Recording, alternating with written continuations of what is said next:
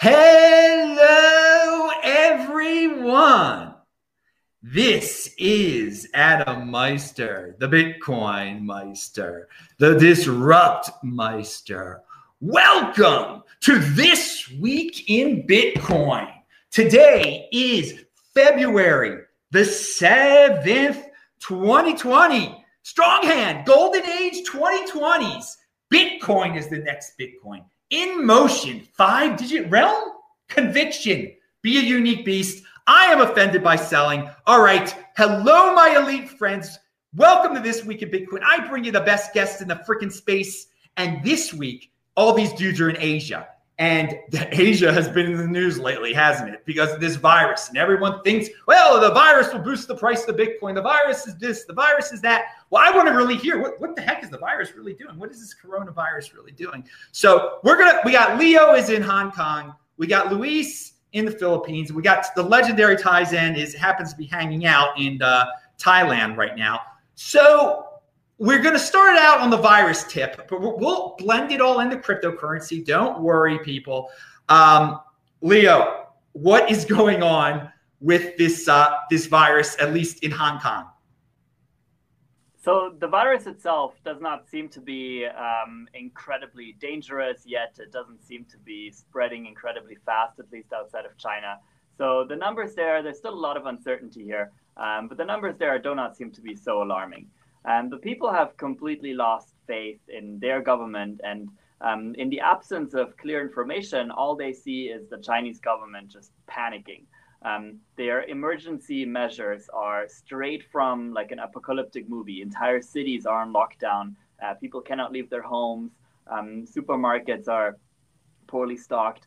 And this kind of panic, which might not even be like a good reflection of the actual situation in China, but this kind of impression creates a panic here in Hong Kong. And so we do see people in Hong Kong just buying the supermarkets empty, especially rice, sanitary products, including toilet papers, kitchen towels, soap, anything that like is easily stored, like Spam. We sometimes see days where you cannot buy eggs, and another day where you cannot buy vegetables. And yeah, it's mainly annoying, coupled with this like uncertainty and fear. Hey Leo, what's the mask ratio on the street? 100%. Wow. In closed buildings. If you're inside of a train or inside of a bus, you're definitely at 100%. If you're out on the street, you'd probably see once in a while someone who's not wearing a mask. I do have to say that like wearing a mask is not necessarily very important to stopping the spread of the virus, especially outside. Masks are relatively useless. If you're in a crowded space, they don't so much help yourself. So you wearing a mask doesn't so much protect you. It's mainly protecting others in case you are infected. But the fact that suddenly everybody's wearing masks and theoretically they should only wear them once, right? They should start them the second they take them off. Creates this like massive demand for masks that just nobody's able to satisfy. So wherever you go right now in the world, you cannot buy masks. And the ones that you can buy here, instead of maybe $8 for a pack of 50, they would be $50 for a pack of 50. So you can still get incredibly expensive. Is anyone actually sick there? I mean, how many cases are in Hong Kong? I believe Hong Kong has 25 confirmed cases, most of which are people who have traveled to epicenters in China or their immediate relatives. There are fears that just the massive number of people that came over from China in the last few days in Hong Kong, before Hong Kong will more or less close its borders tomorrow, that some of these people will bring in cases of the flu, that people might not just self-quarantine or might not exercise caution. But generally, we can say that over the last 10 days at least, the flu has not been spreading on the streets of Hong Kong. The risk of being infected is close to zero. Wow. Can you see the Chinese government using this as a power grab method by any chance? No, I think they have assumed entirely full control of their society.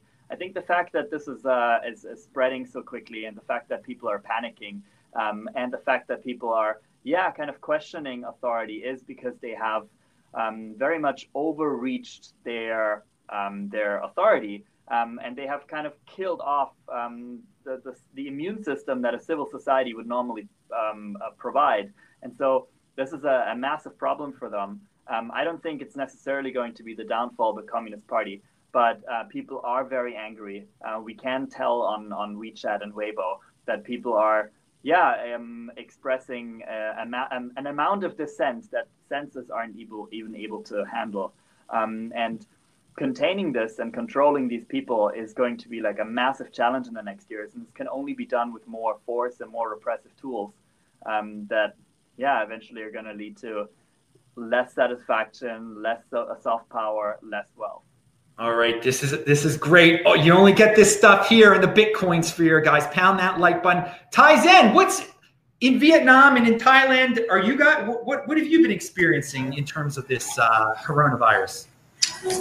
In Vietnam, since it borders the northern part of Vietnam borders China, the southern part of China, and since we have a lot of economic activity with China, and we have a lot of tourists, Chinese tourists come in. We have a lot of like the bulk of the economy, the tourism, just a lot of things that Vietnam deals with other countries is with China. Like China's the bulk of it, like the biggest trading partner and everything. So right now the masks they normally sell for like a box of 50, just regular masks, like the ones you see they wear in the hospitals. They usually sell for like $2.20 in US dollars for a box of like 50. And now the pharmacies are jacking it up to, are increasing the price to close to $7, and some of them even $10. And it was getting pretty bad to where people could not get the mask. And so it led to one of the government officials, I'm not sure his exact title, but he's in the government, and I think he's who's in charge of the health department in Ho Chi Minh City, which is located in the southern part of Vietnam. And he had to make an announcement that any pharmacy caught making an attempt to rip people off unreasonably, charging high prices on the mask, and selling used masks, or hiding their inventory and not selling the inventory to the public. Anyone that is caught doing that, the government was going to revoke their pharmaceutical license and not let them sell pharmaceutical drugs in Ho Chi Minh City. And in Ho Chi Minh City, which is responsible for like almost 1/3 of the country's GDP, this past week, this week they were ordered to keep the students at home for another week, and they're considering doing another week. Now we don't have a large outbreak. I don't have the exact numbers, but it's just the fear. One of the things that happens in less developed countries is when there's a epidemic, or there's a commotion, there's panic. There's a lot of uninformed material being spread around, and then you also have people that are anti the Vietnamese Communist Party in the U.S. The losing party that lost. The U.S.'s former puppet government that was in Vietnam. They're in the U.S. and they're making up fake stories about Vietnam. So if you're here, it's really hard to determine who is giving you the real information. So one of the things as a Vietnamese citizen is you just have to really listen carefully to see who's giving you the correct information and who's not. Well, here's the bottom line question I got. Are people actually sick in Vietnam? I mean, are there sick people there or not? I mean, that's it's not in large numbers. I mean, it's so it's the panic. I mean, it's the mask thing is wild to me. All right, let's move on to the Philippines here. Luis, what's the situation there? Are people actually sick there, or is there panic? Well, I mean, so our mask shortage actually started a couple weeks before the coronavirus even became a thing in the news cycle. In mid-January, one of our volcanoes started to spew ash all over the countryside. And, kind of, as I live 100 kilometers north of that volcano, and I woke up and there was ash all over my windowsill. And that stuff is actually legit bad for your lungs if you breathe it in. So, like everyone in the cities were buying up all of the masks that they could, because it was actually like legit health hazard to kind of breathe that stuff in, right? So we had that, and then we had the whole coronavirus kind of pandemic thing kind of dominate the news cycle. So now people who were already trying to look for masks are kind of doubling down hard on it. I think we have I think our confirmed cases of actual people who are sick are like in the single digits. So it's not we're not talking like a lot of people. I will also say that now that the whole ashfall situation is kind of like reduced pretty significantly, there's really no need to be wearing masks because the virus is not airborne. And in fact, if you look at the people that are actually sick, they tend to be either closely related to other people who were sick. So in other words, they were in super close proximity. They were living together. They were sharing meals. They were doing stuff like that, right? Which would not happen if you were just walking down the street, for example. This is not the kind of thing that you would just pick up. It's not measles, where you would just like pick it up just by breathing the same air as someone who had measles. It's not anywhere at that level. So yeah, I mean, I don't know if there's like a public company that you could have invested money into prior to all of this that makes those masks, but like their stock price is probably through the roof right now. I don't know who they are, but like I wish I knew beforehand. Is it 3M? It's like 3M's a public company, right? So you could probably yeah, it is 3M. Yeah, the mask. Probably too late. It's probably too late now, but I wish I had thought of that like 3-4 weeks ago. So. All right, so this is I'm going to tie everything together here, guys. But I want to say Josh Kohout in the super chat. He sent $1.99. Thank you, dude. He said, Ty Zen, when more Tezos videos? Hi, Adam, also. Oh, dude, you're going on that 80%er roll there, Josh. Be careful. But hey, you could do personal responsibility is a new counterculture if you want to get into whatever you want to get into. Don Cornelius said, had to drop a dono for that dog mask thumbnail. Don sent $2. Thank you, dude. And for those that the thumbnail for this was a dog wearing a mask because I even before I talked to these guys, I've been hearing about this mask wearing stuff. And those masks, again, it doesn't prevent you from getting the disease. It prevents you from spreading the disease, which you don't even have in the first place. So yeah, it's just as good putting it on a dog, basically. People are protecting their dogs. So we talked to a guy who's in the Philippines, a guy who's in Vietnam. There are hundreds of millions of people in those countries, and there are not too many people getting sick. So we've got people on YouTube all over saying the world is about to end. This disease is about to kill everyone. And the funny thing is, and I want to go back to Leo on this. He's wearing his mask, of course. I heard that it's spread through a fecal matter. It's just that countries, they don't have toilet paper and they're getting it on their hand. I mean, this happens in developing nations. And so in countries which are developed, where people wash their hands after they go to the bathroom, such as Hong Kong, there really isn't much to worry about. So I mean, is that your take on that? Since you live in a sanitary place, you're not too worried about this? I am quite worried about global supply chains being massively impacted by factory shutdowns. So if we now all panic hoard toilet paper, that makes it relatively inconvenient for everybody. But essentially, toilet paper is not something like masks that you suddenly start to consume more and more and more as you get the flu, but rather we continue consuming the same amount of toilet paper as we would otherwise. And if we continue to have regular shipments coming in, then a very temporary shortage is a minor nuisance. But we are facing the possibility that factories in China are going to be closed for another 2 weeks or 2 months, or maybe even 3 months.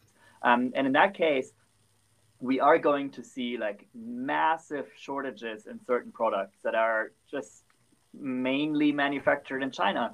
And we already see like even car factories in Korea being shut down because they cannot source certain parts from China. And the way our global just-in-time economy works is that this Chinese supply chain problem is going to, within 2 or 3 weeks, trickle into the global economy. And we're going to see shortages and inefficiencies at pretty much every corner. If this translates into people panic buying or into companies panic buying, then these entire efficiencies that we've built over the last like 2 decades are going to just like disappear.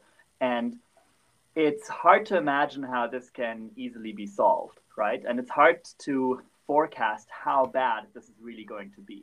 Like, how tight are the lockdowns really going to be in China, and how difficult is it for them to continue a functioning economy in this like epidemic? How bad is this epidemic even? How easy is it to contain this when you lock everybody at home versus like the cost of it, right? Like, is this virus just like the flu and we should probably like be like just give up and let it spread and focus on treating people as best as we can? Or is this deadly enough that it justifies for us shutting entire cities down?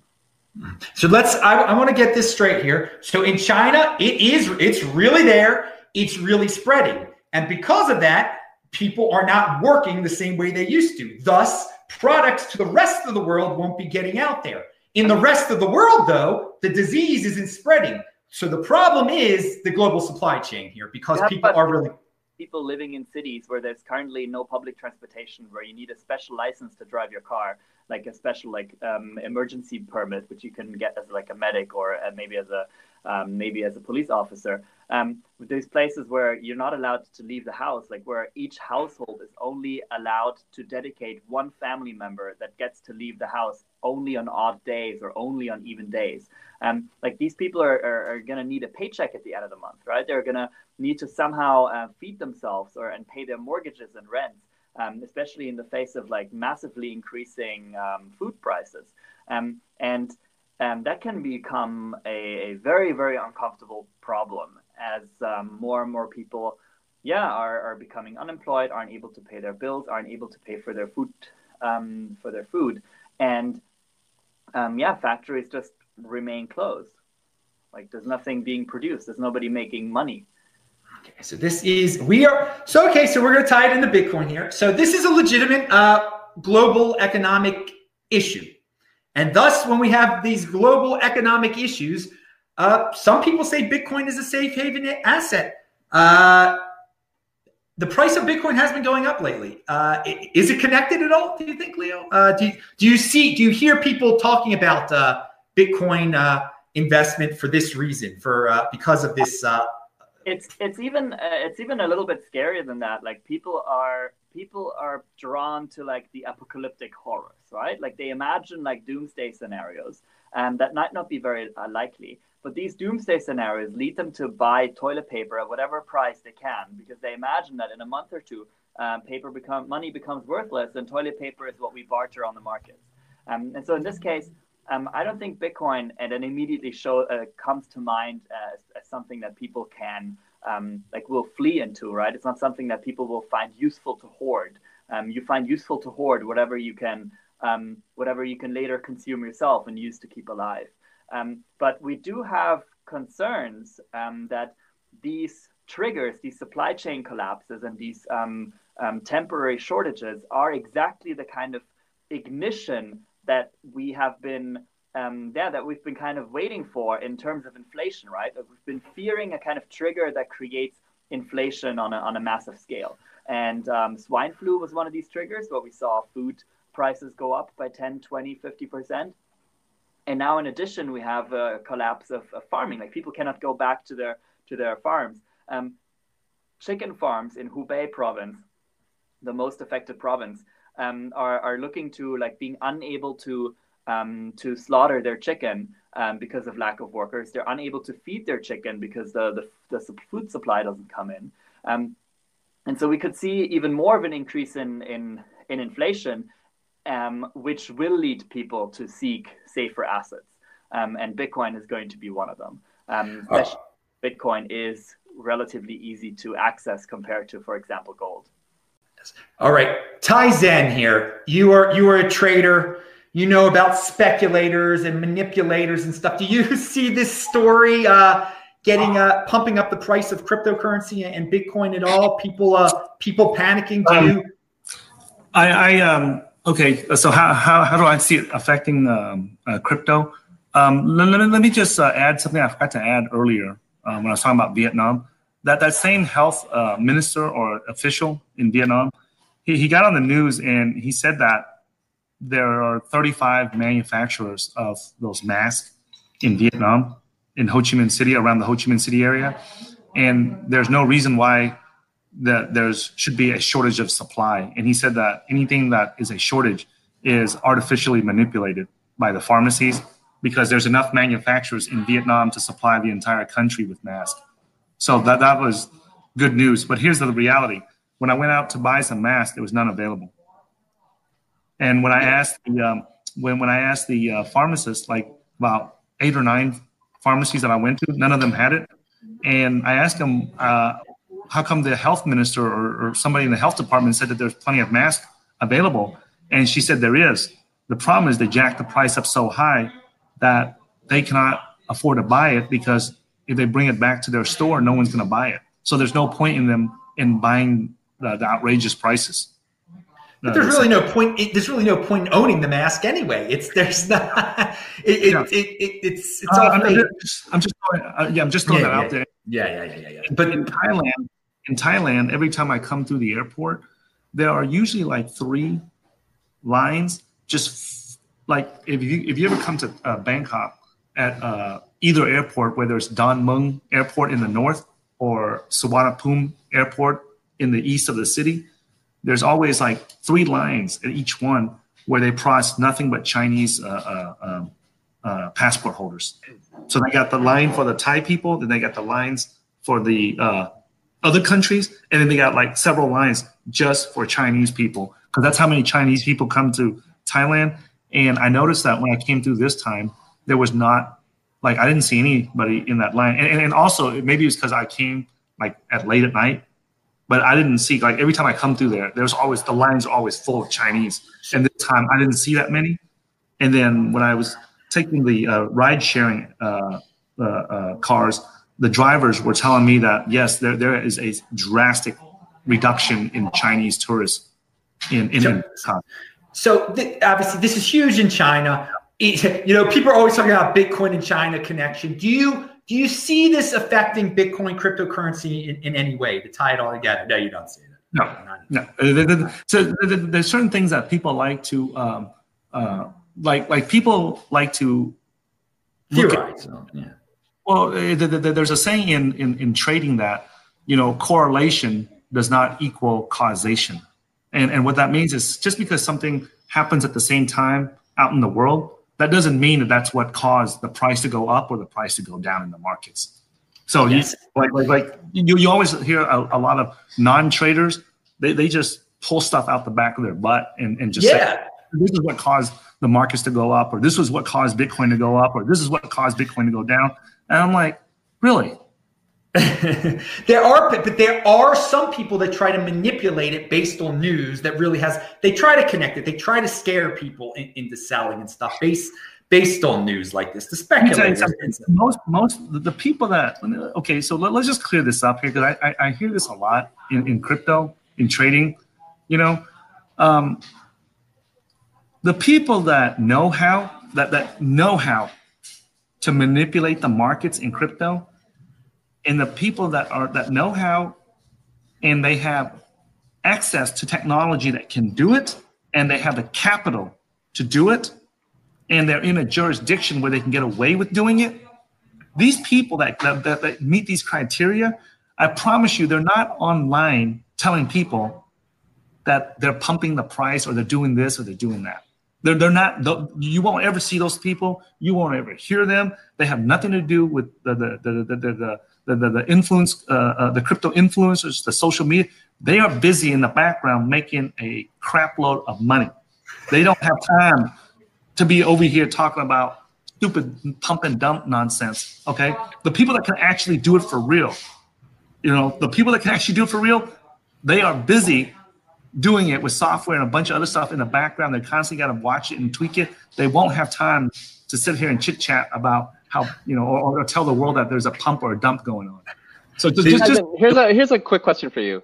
Because I've been thinking about this a lot myself also, like in situations like this where it feels like the world is ending, and we could argue all day about whether or not that's true, but do you feel like if there are enough people that believe that Bitcoin is a digital safe haven, that it would cause the price to pump regardless of whether, it's necessary or not?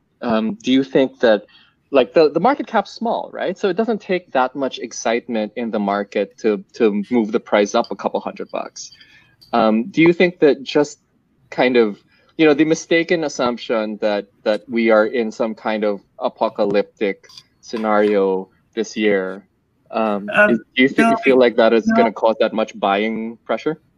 No, I don't think so, because the people that are uninformed and uneducated about things like this that scare easy, usually the people that scare easy don't trade or invest a big portfolio.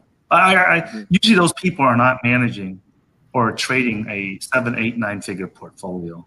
And the people that are managing a large 6-figure, 7, 8, 9-figure portfolio, they usually got to that point in their life because, usually they're a little bit more logical and they're more reason-based, right?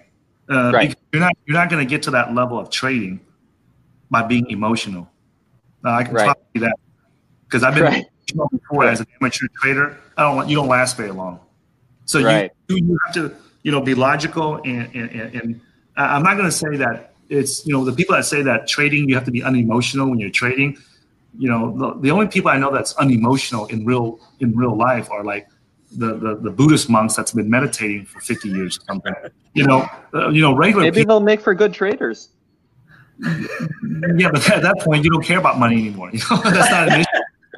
So it kind of. Right. But what I'm saying is that usually the people that cry all these nonsense in trading or investing or in crypto or in the stock markets, they're usually not people that manage any reasonable amount of money that I would even care to pay attention to.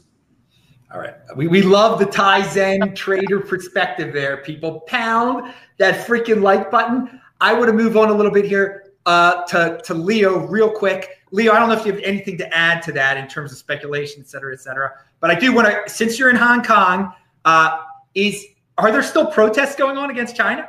I mean, is that, we haven't heard about this for a while because the virus is distracting everyone.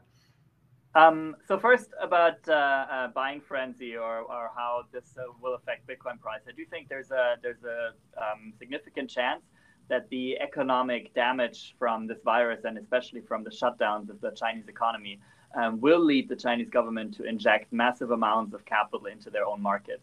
And these, in a negative climate where people, are very pessimistic about their own future, a lot of this money might go into crypto, simply because people don't think it's worthwhile for that to invest, or because people fear that just through inflation, this will be devalued. Regarding protests in Hong Kong, there have been, again, more significant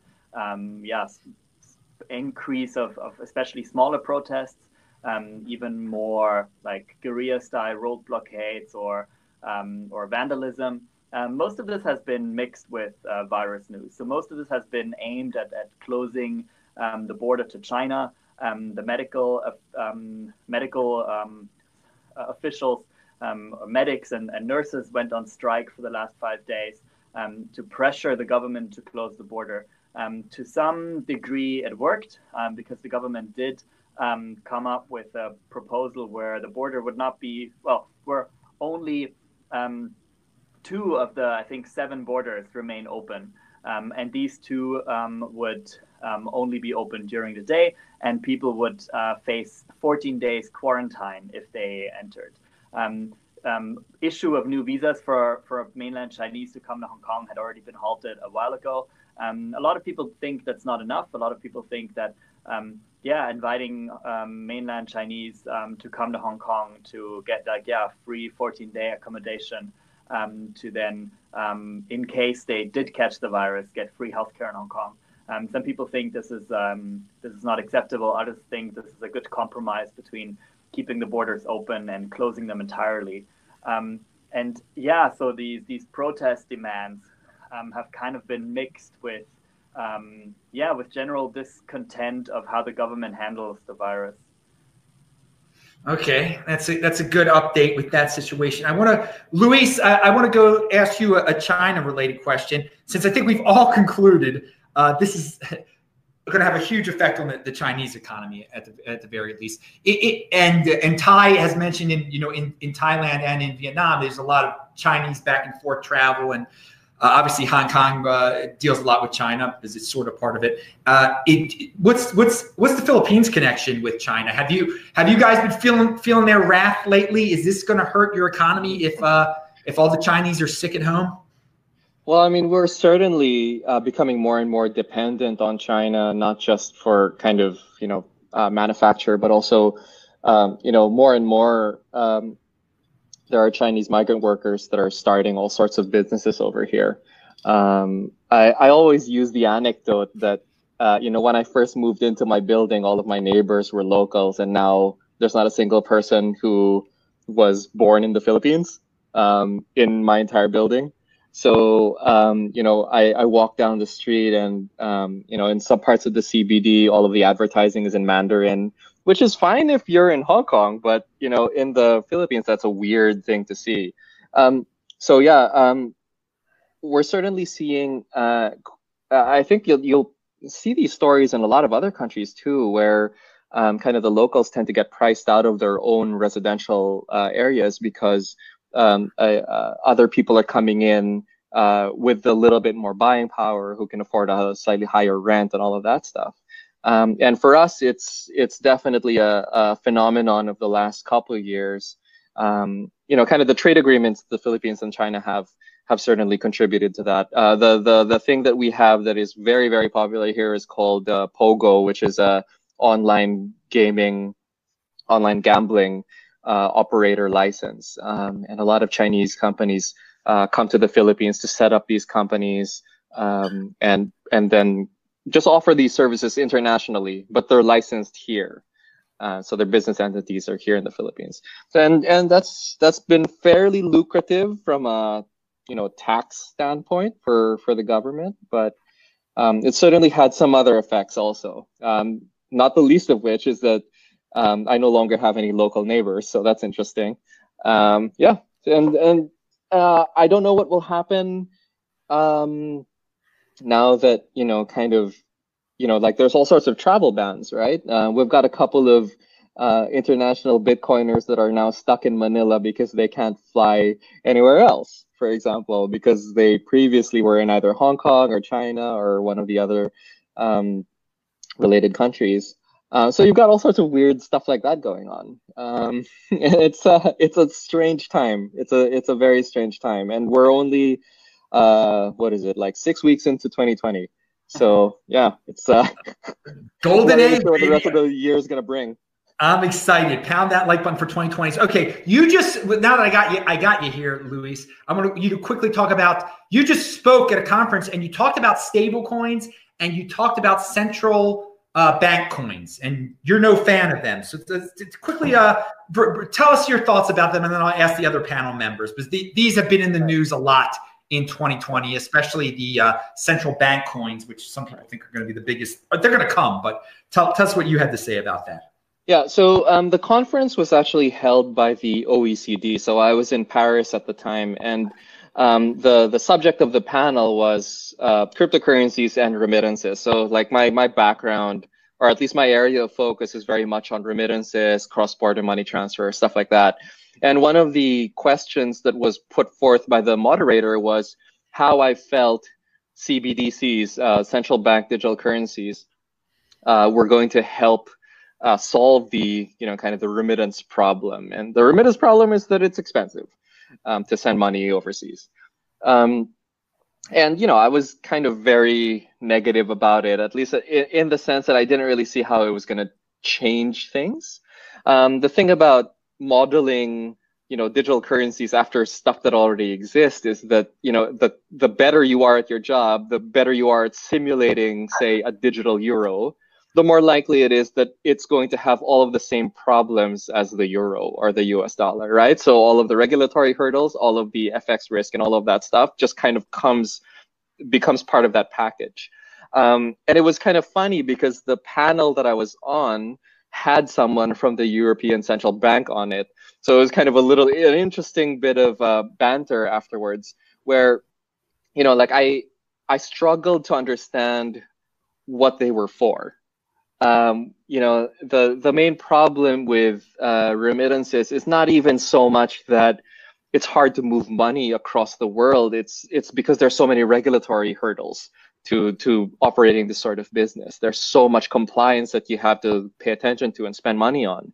And, having a central bank version of a stable coin, a stable euro, a stable dollar or whatever, that's not really going to solve those problems. And it's certainly not going to change the situation to any significant degree. So yeah, so I was fairly negative about it. But on the other hand, I'm not really sure what they were expecting me to come in and say, right? I mean, they brought me in. They knew I was a crypto guy. There's very few crypto guys that would be like hardcore into a central bank stablecoin. So yeah. Well, you'd be surprised. There are some stablecoin freaks out there I've run into. I'll say this. I mean, I have nothing against stablecoins as a concept, but central banks issuing their own stablecoins, I'm not sure what the difference is. You bring up a great point. I mean, it's the whole regulation. They'll just repeat what they have in the fiat side of things. It'll be the same, but it'll be more convenient for people. I think here's a closing question for you. They're coming though. Would you agree? I mean, I think these things are going to come by the end of the year, maybe even if not 2021. I mean, they're certainly coming because there's not a central bank in the world right now who hasn't heard that you could do this. And I'm sure that they, like everyone who can, will try. I mean, we've already got versions of it here in the Philippines. I don't know that, my company Bloom will ever use them, but honestly, so I'm fairly pragmatic about these things as well. If it turns out that I'm proven wrong, and it turns out that, central bank digital currencies turn out to be kind of the preferred way to settle, overseas cross-border money transfer, whatever, then I will happily use the technology that is out there. But at the moment, like I use Bitcoin to a much lesser extent. We use Tether, and that's about it. You don't really need all that much other stuff. So I mean, that's kind of where I'm at there. All right, let's go to Ty Zen because you're a trader. You've dealt with stable coins, but I want your take on but the central bank digital currencies. Take it away, Ty. Okay, so I want your audience to be clear about something here because everyone is talking about these, corporate coins and these central bank coins, which they're all the same thing. These government coins, Fed coin, whatever. People are mistaken. Don't forget Libra. Yeah, they're all the same thing. They're all the same thing. Okay, and we are talking about two different things here, man. Like the crypto community is focused on one thing, right? And the government and the corporations are focused on something else that's completely different. And the two people think it's the same thing, and the people that's listening to the two think it's the same thing. The best way that I would say this is, have you ever talked to someone, right, in real life, and you ask them, like, hey man, what's the direction to the how do I get to the museum from here? And they'll tell you like, oh, the chicken restaurant is this way, and then you turn left and you turn right, and you're like, I didn't ask you for the directions to a chicken restaurant. I asked you the directions to this place over here, and then you ask them the second time and the third time, and they're still telling you where the chicken restaurant's at, and you're like, dude, I didn't ask for directions for the chicken restaurant. I asked for directions to the museum. And what happens is your audience has to understand, what are these people talking about? Okay, the crypto community is made up of libertarians and anarchists. that don't like the government. They want less government. Like everybody that's in crypto is like, we want less government involved with our money. Like we want the community, the peers, the people in the world that's using the currency to use this digital currency called Bitcoin or cryptocurrency, whichever one that whoever, depending on what community you're in, whichever one you want. But when that's what the crypto community people want, what the banks and the corporations and the government want is not a digital currency. Whenever you hear them say that they're coming out with their cryptocurrency, I want you guys to translate that word cryptocurrency to a settlement system. Just replace the word. Whenever you hear the corporate guys and the banks and the central banks and the government say, hey, we are looking to come up with our own cryptocurrency, I want you to, anytime one of these institutions say that, I want you guys to replace the word cryptocurrency with clearing and settlement system. That's what they're doing. They're not trying to create a new cryptocurrency like Bitcoin. What they're doing is they're taking the Bitcoin's clearing and settlement technology. Okay, and what do I mean by that? What I mean by that is, let me explain to you guys how it works. If I was to send $100 from my bank to Bitcoin Meister's bank, right? What happens is, on the surface, I send it from my bank account to his bank account over here, and he sees it on his screen immediately.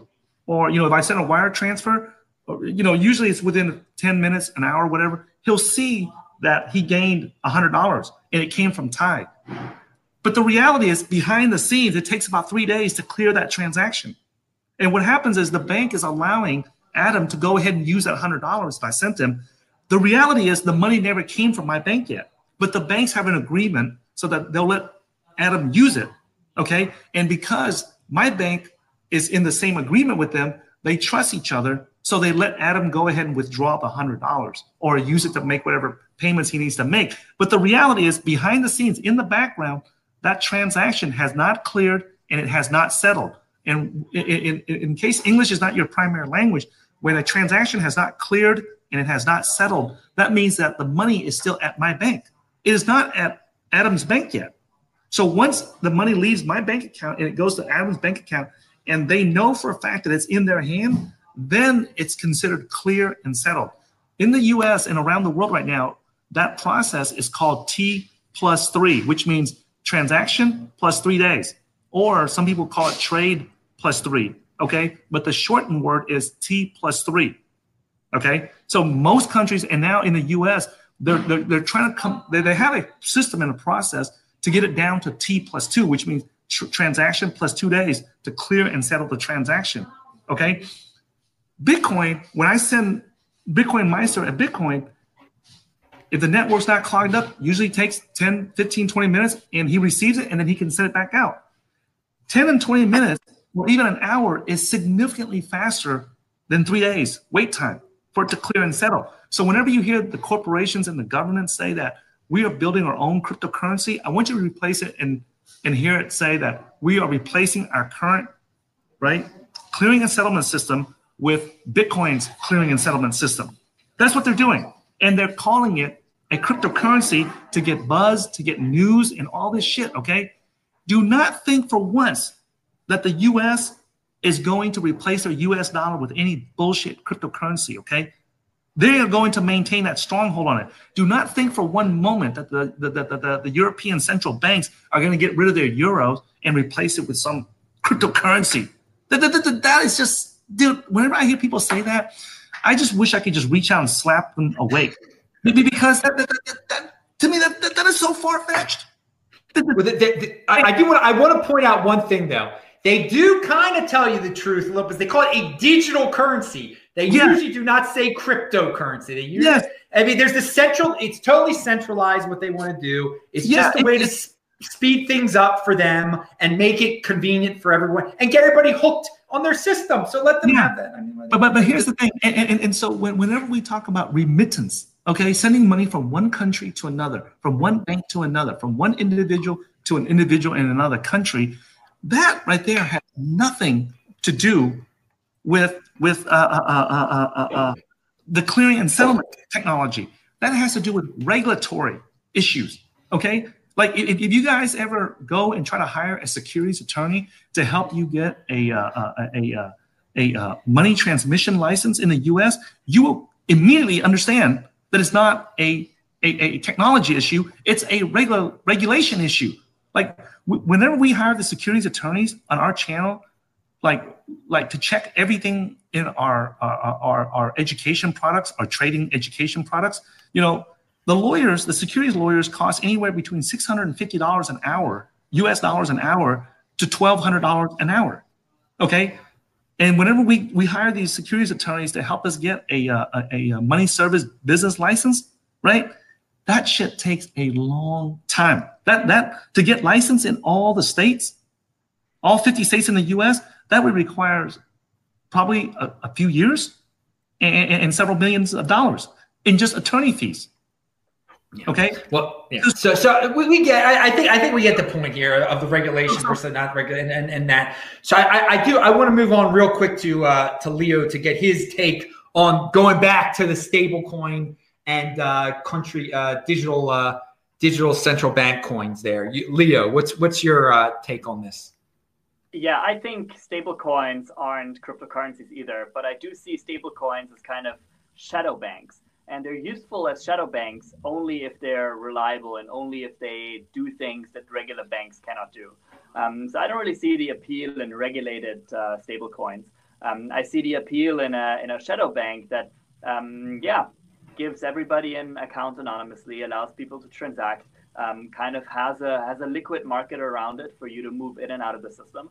And I think the main genius of stablecoins is that they kind of remove themselves from having to deal with withdrawals and deposits. Regular shadow banks have this big vulnerability that what they're doing is usually more illegal than legal, and they have trouble dealing with customers because some of these customers are going to be narcs, and some of these customers and all of these transactions are going to leave trails. And stablecoins have somehow managed to push that problem as far away from them as possible, in that you're not going to find a lot of people who deal directly with any kind of stablecoin company. Most of them just buy them on the market. And I think that's a genius market. That's from genius from a legal perspective, it's genius from an economical and from a markets perspective. And I don't see how this translates into government-issued stablecoins at all. Like none of these advantages and none of these appeals are going to extend to them. Especially since these shadow banks are dealing with a very, very specific clientele, and that is people who deal with cryptocurrencies, people who trade them, people who raise money with them. And that's not really a market that governments or central banks are going to be interested in serving. I can imagine that governments and central banks are interested in creating financial systems in which they are a proper center, in which people no longer have to go through commercial banks, where you can sign up for an account directly with the central bank, where you can transact directly with others. And essentially, the appeal of that is to shut out the banks of the money supply, because banks have broken business models right now in that taking deposits is not at all attractive. So taking that business model away from them is probably not going to lead to that much resistance, and banks can continue to offer loans and do investment products and retirement products and sell insurance and build apps around it. And what you're left with is like a very neat API that lets people to move money between their insurance app, their stockbroker app, their pawn shop app, between their WeChat and PayPal, with having kind of like a politically neutral API that's regulated by the government without anybody having to worry about actually taking that deposit. Because when you're moving money between your pawn shop and your stockbroker, then the actual account is still with the government, and your balance isn't always with the central bank, but just the service provider around that changes. And central banks are probably very interested in this because this is an environment where they can finally introduce negative interest rates, where they can drop helicopter money, and where they can very, very tightly control, supply, and monitor all transactions in a way that they cannot do it in any other system. I think this is incredibly far out, and probably not very, and probably not politically and technologically as easy as they think. So wait, do you expect a major country to attempt to get away with a successful central bank coin soon? No, I think it's also just it's just marketing talk. It's something you tell you at conferences to give you the impression that they're at the field. This is years out from any kind of meaningful project. We might see some trials soon. These are not going to be trials you're going to be able to participate in. This is going to be something that's completely a black box, and you're going to have to entirely trust again the people who have allegedly interacted with that black box and how the experience really is. You did mention negative rates, and it is a way to implement negative rates. There's a way to do it through this method if everybody was hooked into. So that's why I thought something might actually happen where they can somehow do that. But that's a dream. That's a dream. In addition to surveillance and taxation. But this is something that is going to be led with much more resistance than people think. And even in China, people are going to quietly rebel. All right. With Taizan, were you about to say something? I thought you might have something additional to say about the pure stable coin aspect of things, because you're a trader. You're a trader. People are addicted to the tether. Okay, so first of all, I see regarding stable coins, I see the corporations, the banks, and the governments. I'm just going to label them all together and call it the man, right? I see the ban using the cryptocurrency clearing and settlement technology in a very short period of time here, like maybe in 3, 4, 5 years. Why wouldn't they? Like that, but that doesn't mean they're coming out with a cryptocurrency. Or it just means that they're using a better clearing and settlement technology. That is a desperate need. That is needed on Wall Street, in the banks, in the central banks. A better clearing and settlement technology is desperately needed to reduce the time from taking 3 days down to 10 minutes, 5 minutes, whatever it is, right? That is desperately needed within the banking system and within the financial system in all the countries. So that is not going away. I see that happening very, very shortly. But for them to say that they're creating a cryptocurrency or a stable coin, that's just a bunch of BS, okay? And then as far as a stable coin inside crypto, here's what I see happening, okay? And I tweeted this out before several times, and I know the Bitcoin, fanboys, they don't like to hear this, okay? But the reason why I put all my life savings, nearly all my life savings into buying Bitcoin back in 2013 was because the minute I saw how they clear and settle transactions in less than 10 minutes, I knew that this was going to be the future. So I went and bought up as much as I could, okay? It had nothing to do with, thinking that this is going to go up to $1,000 or anything like that. I just thought this was a significantly better clearing and settlement technology than anything that was on earth at that time. Okay, and I said, man, this is if there's anything that can replace the fiat currency systems around the world, this would be the technology that does it, because it was so easy to use. Nowadays, Bitcoin is not a electronic cash like it used to be back in 2012, 2013. You told the story before. I know it's hard. Yeah. So what is actually doing it? What's actually doing what Bitcoin was doing in 2012, 2013? And it's actually the stable coins. It's actually the stable coins. Like if you come to Asia and you talk to the traders here, let me tell you something. The Asian traders here I meet in Southeast Asia, you will not meet any of them that gives a shit about what the central banks or the government's doing or any of that. They not. You won't find one. If you come to Vietnam, you won't find one guy, one local Vietnamese that thinks for 1 minute that there should be another currency that replaces the country's national currency. That thought doesn't even cross their mind. But they use the hell out of stable coins. They used to use Bitcoin because it was easy to transfer. And they can see that it's going to be transferred when they transfer the money to someone. They can tell them, hey, man, just wait a few minutes and you'll get it. And then since it's not that consistent anymore, right, most of the people over here use stable coins. And here's my prediction, that stable coins, the volume of stable coin transactions will continually increase.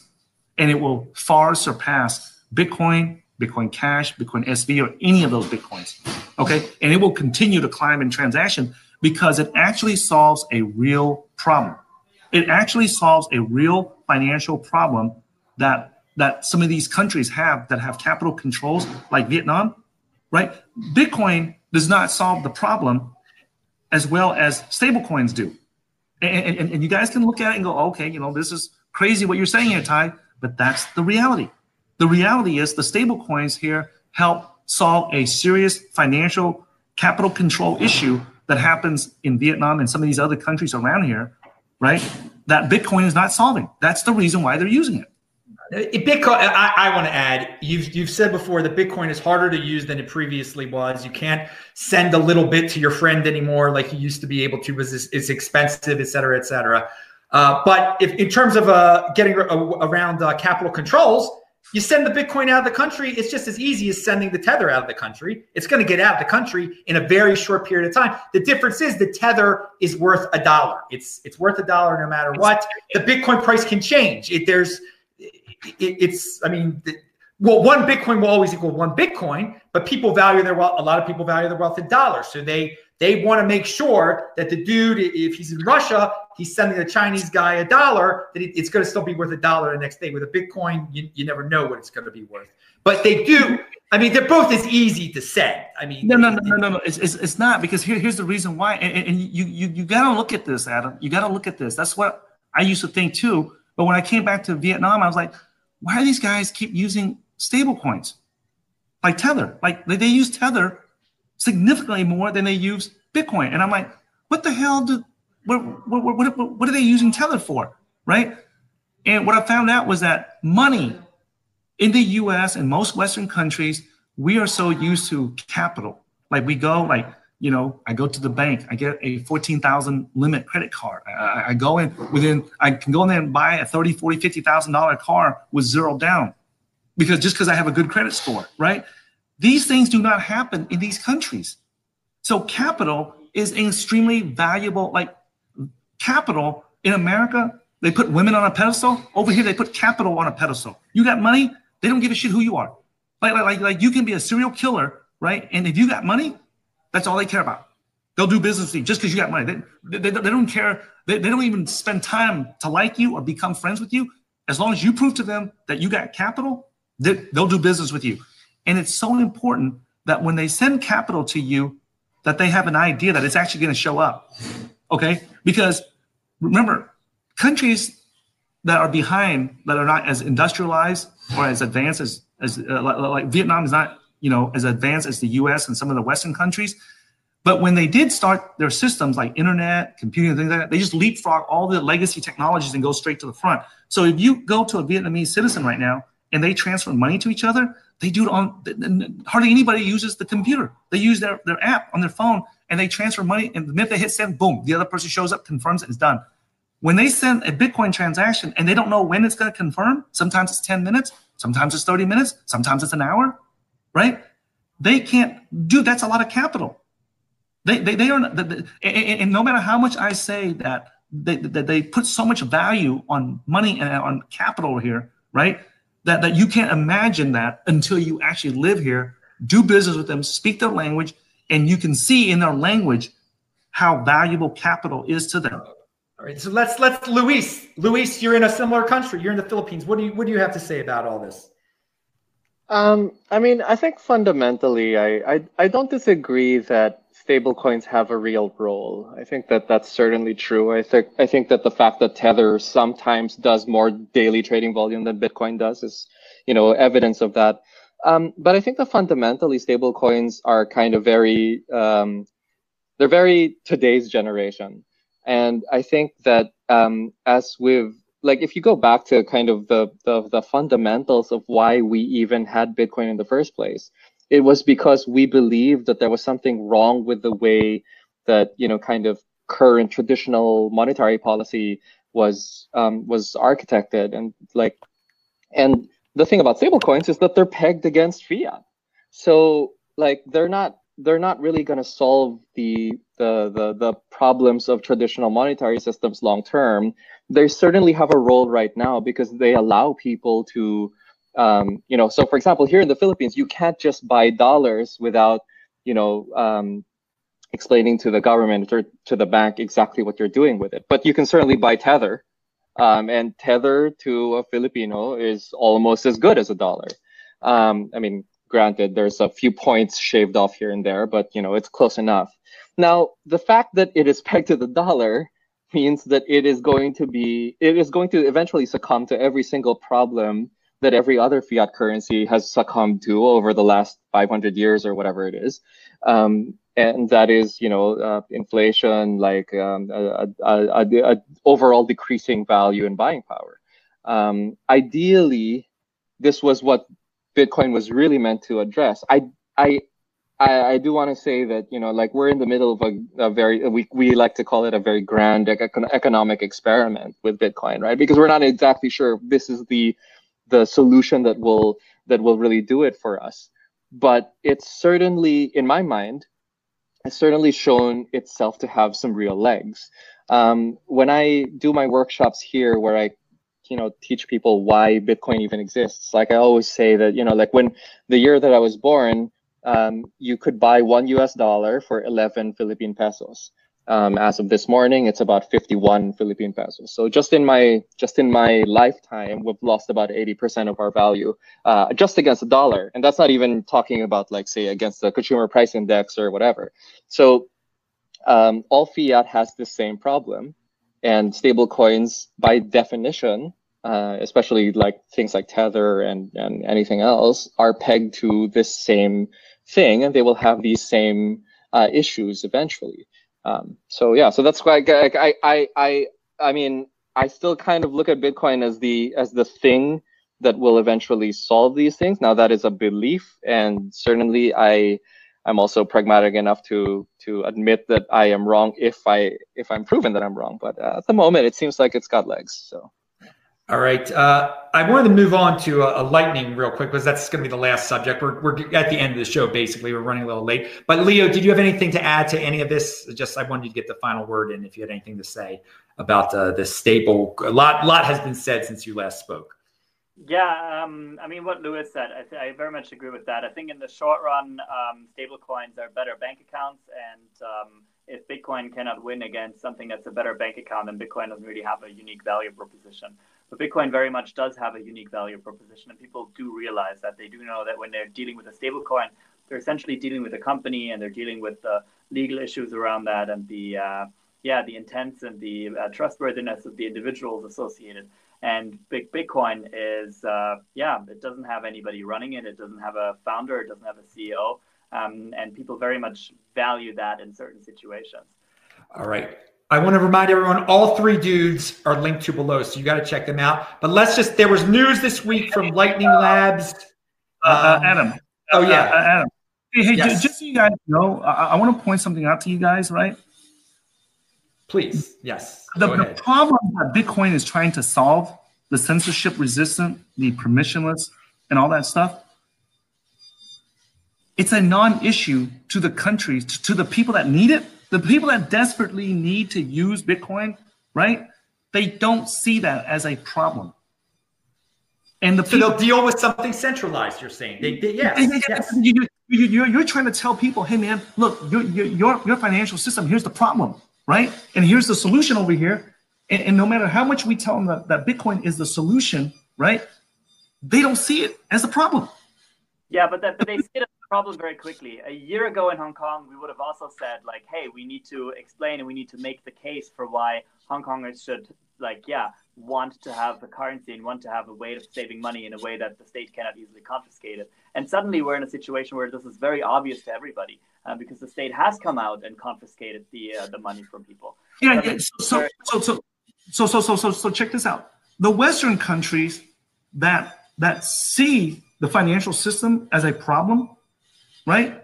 Their current financial system is pretty good enough already to where it's not worth changing it.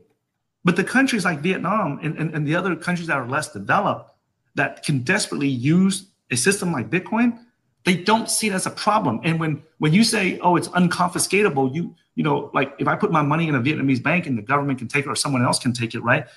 The mentality here is that you're a fucking idiot to put it in a damn bank. Why would you give your money to somebody else? Yeah. I feel like China would beg to differ with the whole, like, I think unconfiscatable certainly matters to them. Yeah. So.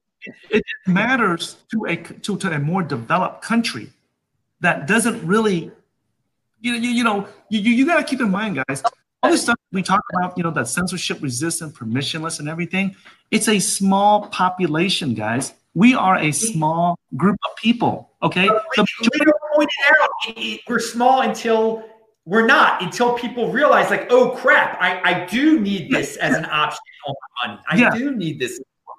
I'm just sharing with you guys with boots on the ground. I'm just sharing with you guys, okay? So you guys understand, because sometimes when we live in a Western culture, it's really hard for us to step out and see, and especially if we don't live, drink, speak the language, and eat the foods that those people eat, we may not understand how they think. They may not think the same way that we do.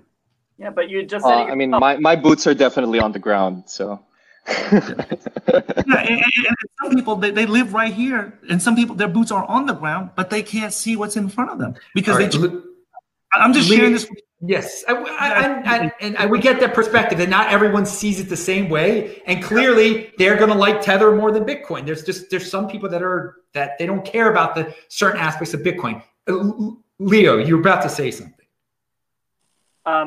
I think, Ty, you very much concede that people do think it's stupid to put your money in the bank, right? You said it yourself, like, why give your money to other people? But we don't have a lot of tools for making this happen. Like, we can keep cash under a mattress, we can keep gold in a safe, or now we can keep Bitcoin. So I do think people already see the problem, and they already have some solutions. And with Bitcoin, I think they have a new solution that is superior in some other ways. And I do think this is very much important to people.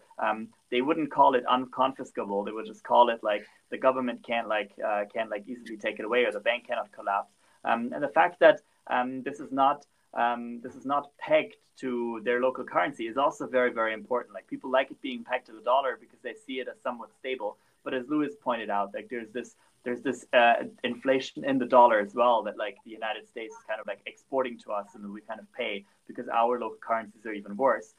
People very much will see the situation where, something like the coronavirus leads governments to print money to make certain problems go away. And suddenly we realize, like, hey, like, our money is losing our value. I want to put that wealth into somewhere where it doesn't. And the tether works fine as long as the US dollar works fine.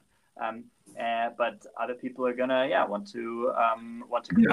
Okay, so I want to share with some, so you guys know. Okay, whenever you guys are talking about inflation, like, we talk about inflation in the West because it's important to us, and we can see it, right? But over here, they just don't care. And you might say, hey, you know what? The Vietnamese people are stupid or whatever because they don't care about inflation. No, it's because whenever they have extra money, they go buy land with it. And the land prices here go up 20, 30, 50, 100, 200, 500% in a year.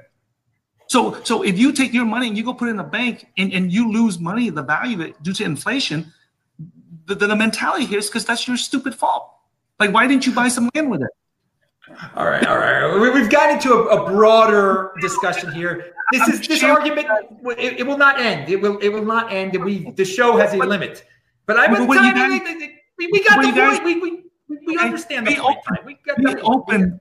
Be open to how other cultures. Okay, we are. You're telling Luis this. He's in the middle of the freaking Philippines, man. I'm pretty sure I'm pretty open to the way other cultures think.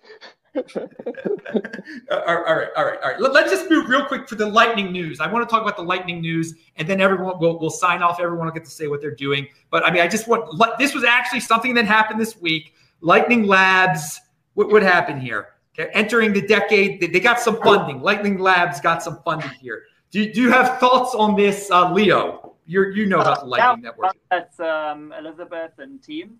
I think it's very exciting to see that, like, people are interested in investing in this, and that also Lightning Labs does have a plan, quite a credible plan to monetize their services, which eventually is for most Bitcoin companies like the biggest question.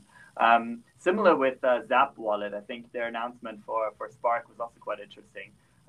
I am very, very anxious about these kind of monetization models, but since they're incredibly important for keeping this ecosystem running in the long run and keeping these like amazing people working on Lightning.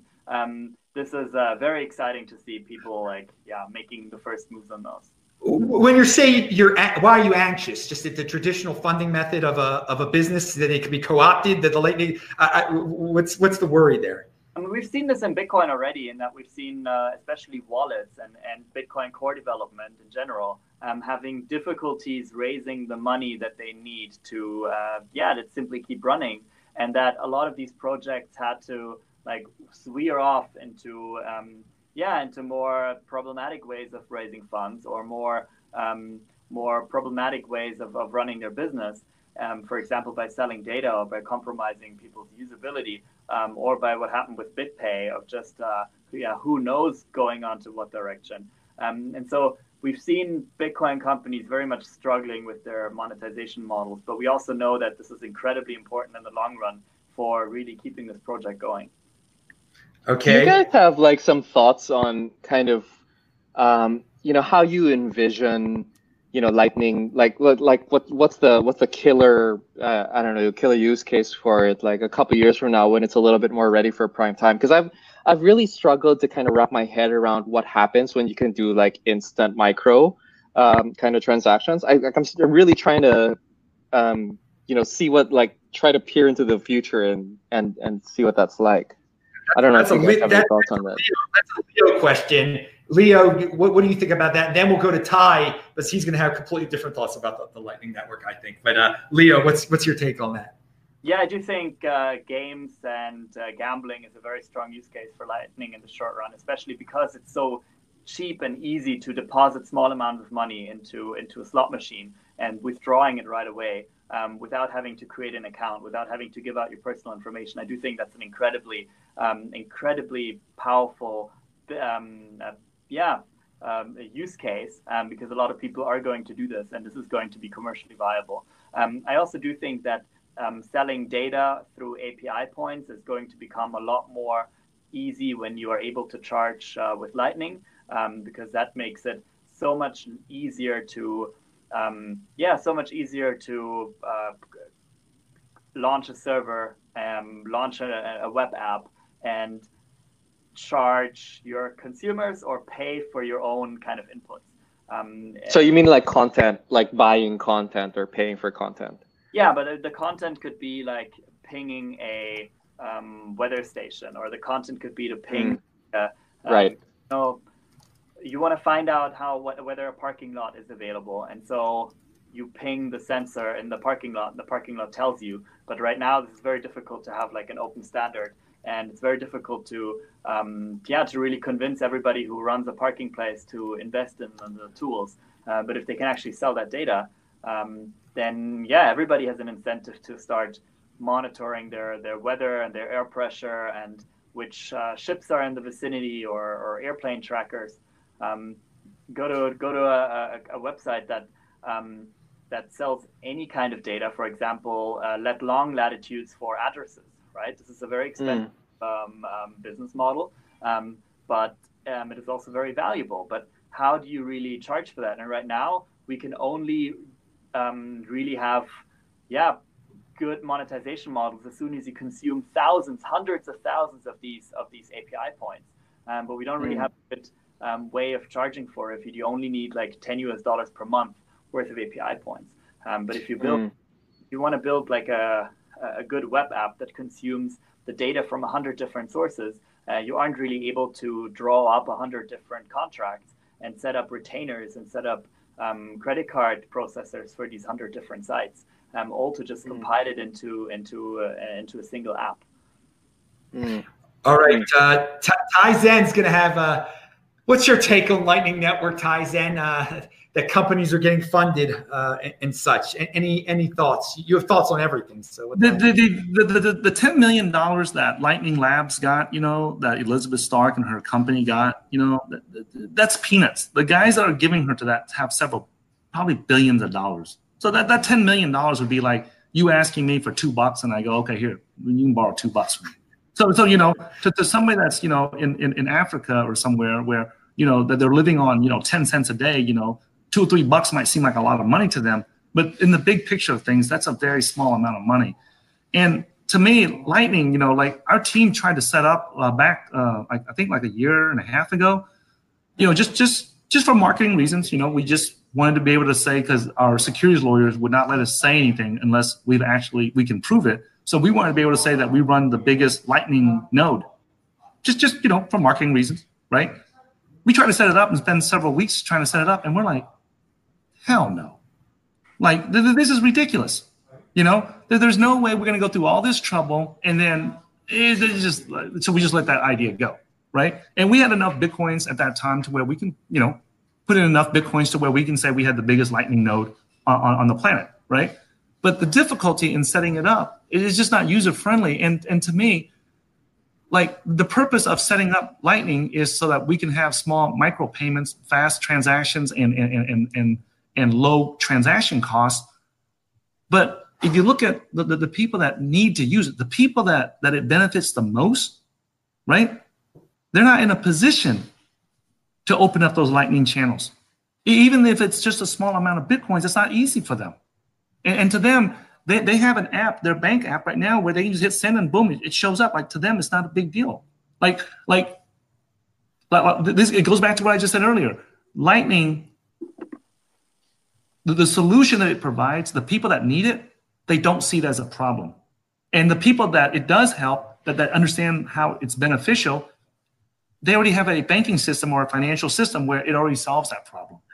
I will say this: your point about it needing to be easier, to be as easy as a bank makes it to sell. It's got to be easy. It's got to be easier. I do agree with that.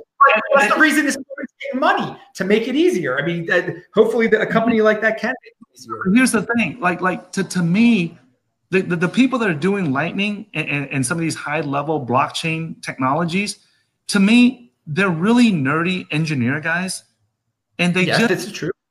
And they just have completely lost touch with reality. Is that they are not like an Elon Musk or a Steve Jobs, where they can understand the high level technology and still be grounded and realistic and pragmatic enough and reality based enough to see that it can solve a real world problem. I see where you're coming from with this, and I think there is a certain level of disconnect, but these people are smart enough to figure it out, to make it friendly. I disagree. I disagree on that. If you ask me, Lightning engineers, and on all these people, are they brilliant software engineers? I'm sure they are, because they're doing stuff that I'm not capable of understanding. Okay, but here's the thing. If you just listen, like I have experience working in sales and marketing, right? Just listen, like if you listen to a conversation by Elizabeth Stark or any of these people that work on high level blockchain stuff like this, you can barely understand what the hell they're even talking about. I agree with you, but they will hire the sales and marketing people. We're not. Give it some time. Give it some time. It has to evolve. It has to. I agree that there's a lot in the space as a whole, the cryptocurrency space as a whole. There's a lot of people like that, and it scares a lot of people away. But I think we need more marketing and sales people. As another. If it was you or me developing Lightning, I would go for that. But just turn on a video of one of these. Just turn on a video of Elizabeth Stark talking about how she got $10 million. Man, there's no way that you can tell me she can connect with regular people, man. She can hire. I don't think she has to. I don't think she has to be the one to do that connection. Right? I mean, she's working on the technology itself. The productization of it can be somebody else. That you can have the best product in the world. If you don't have somebody that can sell it to the public to use it, it doesn't mean anything. It doesn't mean anything. Oh no, I mean I don't disagree with that. That's certainly true, but I don't know if that's Elizabeth Stark's job. And over time, let a company develop. Let Lightning. If Lightning is not easier to use and easier to understand in 2 years, then yeah, we got a problem. Then there's a problem. But I wouldn't blow it off yet. I wouldn't say it's too geeky forever and ever. I would not say it has no chance, because from a sales perspective, I would say it. I mean, at some point, you got to look at the product and say, hey, man, this is not a good way to pitch this product, man. I'm glad we brought this aspect of you go to any top level professional salesman and marketing person or pitch man, right? Nobody would ever communicate in that manner to the public to get people to adopt that technology or that product or that service, man. Nobody does that. Why would Lightning be so special that out of, throughout hundreds of years of history, that all the products and services that people use with a large number of users, that this product is, well, you don't need anybody to sell it or market it.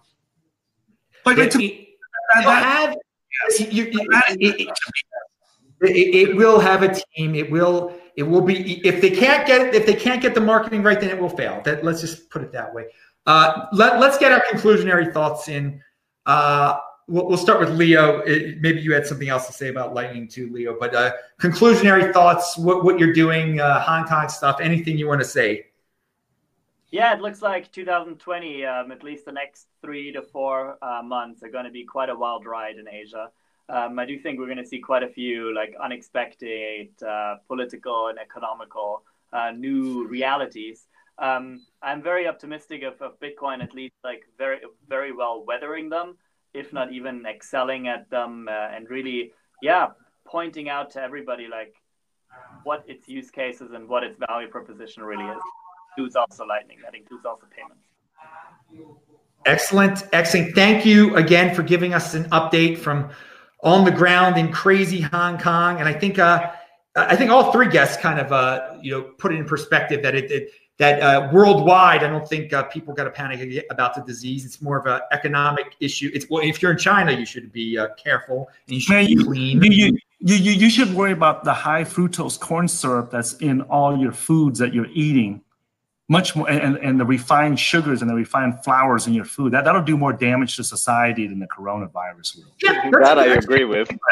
The cigarettes. That's a good.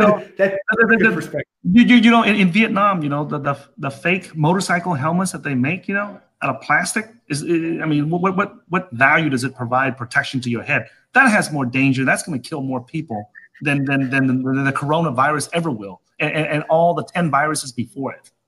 All right. Well, since we got Ty Zen here, Ty, you had a great internet connection today. I'm so glad it was able to work out. I was worried before the show, but it worked out real well. We had a great combo here. What are your conclusionary thoughts? What are you looking forward to 2020? Again, all these guys are linked to below, but Ty, you talk about what you do and everything. My final thoughts of this, and I'm surprised you didn't bring it up, man, is the Bitcoin Cash tax, man. We talked about it last week, but yeah, that's why. I am a trader, so I'll trade anything. I'll trade Bitcoin SV. I was one of the first guys online to tell people to buy Bitcoin SV when it was like $56, $57, $58 after it was delisted by Binance and Kraken, and I made a crap load of money on it. Okay, so a Bitcoin Cash, the same thing. When it first came out, it was only $300. I was telling people to hold on to it, right? And then it went up to like $3,000, $4,000. So we're traders. So if you ask me from a trading perspective, I'll trade anything that makes money. From a philosophical perspective, now I'm putting on my philosophical hat, okay? This is not my trading hat, okay? This is my philosophical hat. Man, that Bitcoin Cash tax, that has to be the dumbest shit that anyone's ever come up with in Bitcoin Cash history. God, man. And I'm sure somebody in the Bitcoin core community is going to take a clip of this and replay and rebroadcast it over. But that has to be the absolute, if there was an Academy Award or a gold medal for the dumbest idea that anyone ever came up with in Bitcoin Cash's history, it has to be that 12% tax. Well, I gotta tell you, we talked the last two shows we talked about the last two this week of Bitcoin shows we talked, and someone brought up how the guys at Bcash say that no, it's really the Bitcoin people that are going to pay for it. And my guest said that's total BS. They're just saying that because they give some complicated explanation of why it's really the Bitcoin people that are paying the tax. They make it so complex that you just don't question it. It's total BS. I mean, it's total BS. That's like that's like the faggots that screw another. No! And say that, hey man, if you close your eyes, it's the same as making love. God, you know what you're about to say. Okay. Listen. It has to be language. Come on. Okay. Listen. The tax has to be the dumbest shit. Like, no cursing. Everyone is accusing Bitcoin Cash of being centralized and everything, And they argue there's no evidence of it and all this stuff. And now you come out, okay, I hereby declare, that we're going to tax every miner 12% or whatever it is, I'm like, who the hell is you? Who the hell is you? All right. Let me say, I'm from Baltimore, and we have entered the ghetto here. I mean, Ty is really bringing out the ghetto here. It's just so stupid. Like they should have. This is the best way to do that. Okay, and I'm telling you how. Let me explain to you guys so you guys understand the Asian culture. They don't see it as that way. They don't see it as a centralized move. You guys understand that? They don't. I think this is a good point you're making. That Bcash is something totally centralized, totally outrageous against the philosophy of cryptocurrency. And Asian buyer, who cares? They'll just buy it. Just buy it to buy it. No. Okay, hey, it's going to make the coin more valuable. Who cares? Who cares? No.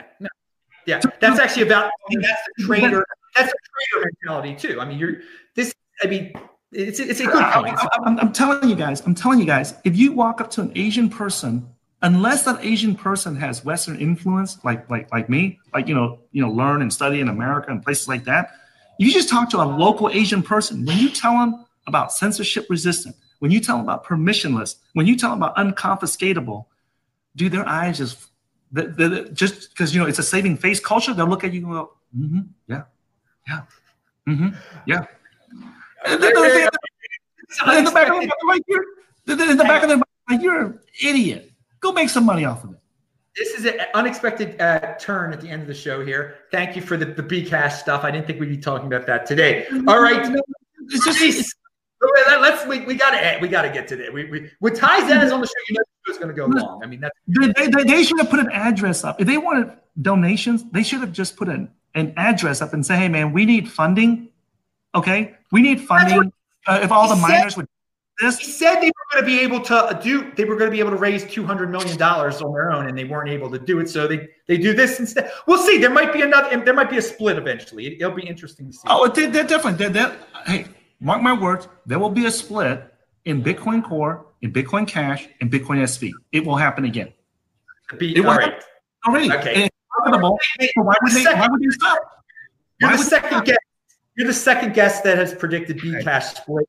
I wouldn't be surprised. All right, Luis, we'll let you tie it all up. We'll let Luis conclude. You're coming from the Philippines. I'm gonna completely avoid the whole Bcash conversation. I'm gonna go back really quick to the Lightning thing. I think that when you're building an open source technology like Lightning, ultimately, well, when it's, I don't know, like how many years it's going to take for this stuff to really be ready, but ultimately that will be judged on the quality of the technology itself in the same way that Bitcoin was judged based on its technology. And, there was no centralized marketing effort to push Bitcoin, and it just kind of happened organically. I mean, obviously we had a lot of people who were really, really into it and wanted to kind of, tell all their friends about it and stuff like that. And certainly a lot of people threw money at trying to promote it, but that was never the job of a single organization or a single foundation. I think the same thing will happen with Lightning if it is in fact as good as we are hoping for. Now, that being said, we don't know. And the reason why I am very optimistic is because, this first round of funding for Lightning Labs, well, I guess it's not the first round of funding, but this round of funding is at least a step in the right direction. And certainly this was what was missing from maybe the early days of Bitcoin when everything was just volunteers. So I'm hoping, that it will eventually turn into something that, I'll be the first to admit that it's a little rough around the edges right now. And I've certainly tried to use it myself. And I'm not sure that I would be able to recommend it to kind of your average non-technical person. But I kind of felt the same way about early Bitcoin as well. So I'm hoping that eventually it will kind of get to that point where it's a little bit more polished, a little bit more stable, and all of that stuff. What do I think about the rest of the year? It's going to be a wild ride if the first 6 weeks are any indication. And I cannot wait to be on this show again, a year from now, and hopefully we'll all be wearing the massive gas masks and stuff like that, and hoarding our toilet paper. So yeah, there you go. Yeah. Well, all right. Very good. All right. I brought you 3 guests from on the ground in Asia. Okay. And I don't know any other shows that do that. I wanted to give everybody a different perspective. I know we generally, if you're watching an English speaking channel or podcast, you're going to get the Western perspective on cryptocurrency and the situation in terms of the virus. So I want to give everybody something a little bit different. I don't like to make generalizations or anything like that. Like, oh, it's done this way in Asia, it's done this way in North America. But there are definitely different paths that people go on in different places that in certain parts of the world they're not familiar with. So I just wanted to clear up if anybody thought that people here were making big generalizations today. No, they were revealing certain things that go on in other parts of the world that in the Western part of the world we might not be familiar with. I mean, there's so many narratives on the Western side of cryptocurrency that are not even known on the Asian side. Like, I mean, with the Bcash thing, I think in the Western side there's a lot of like, this is so fake, it's nonsense, it's a scam, blah blah blah blah blah. But on the Asian side, there's plenty of people like, well, so what?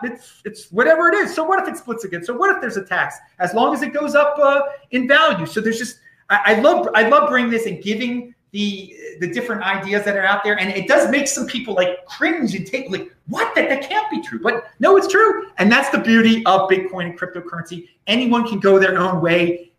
No one can stop them. No one can censor you. And so, so I thank all my guests today for bringing this unique, awesome energy and also calming everybody down about the virus. That's very important. And so, 2020 should be a blast.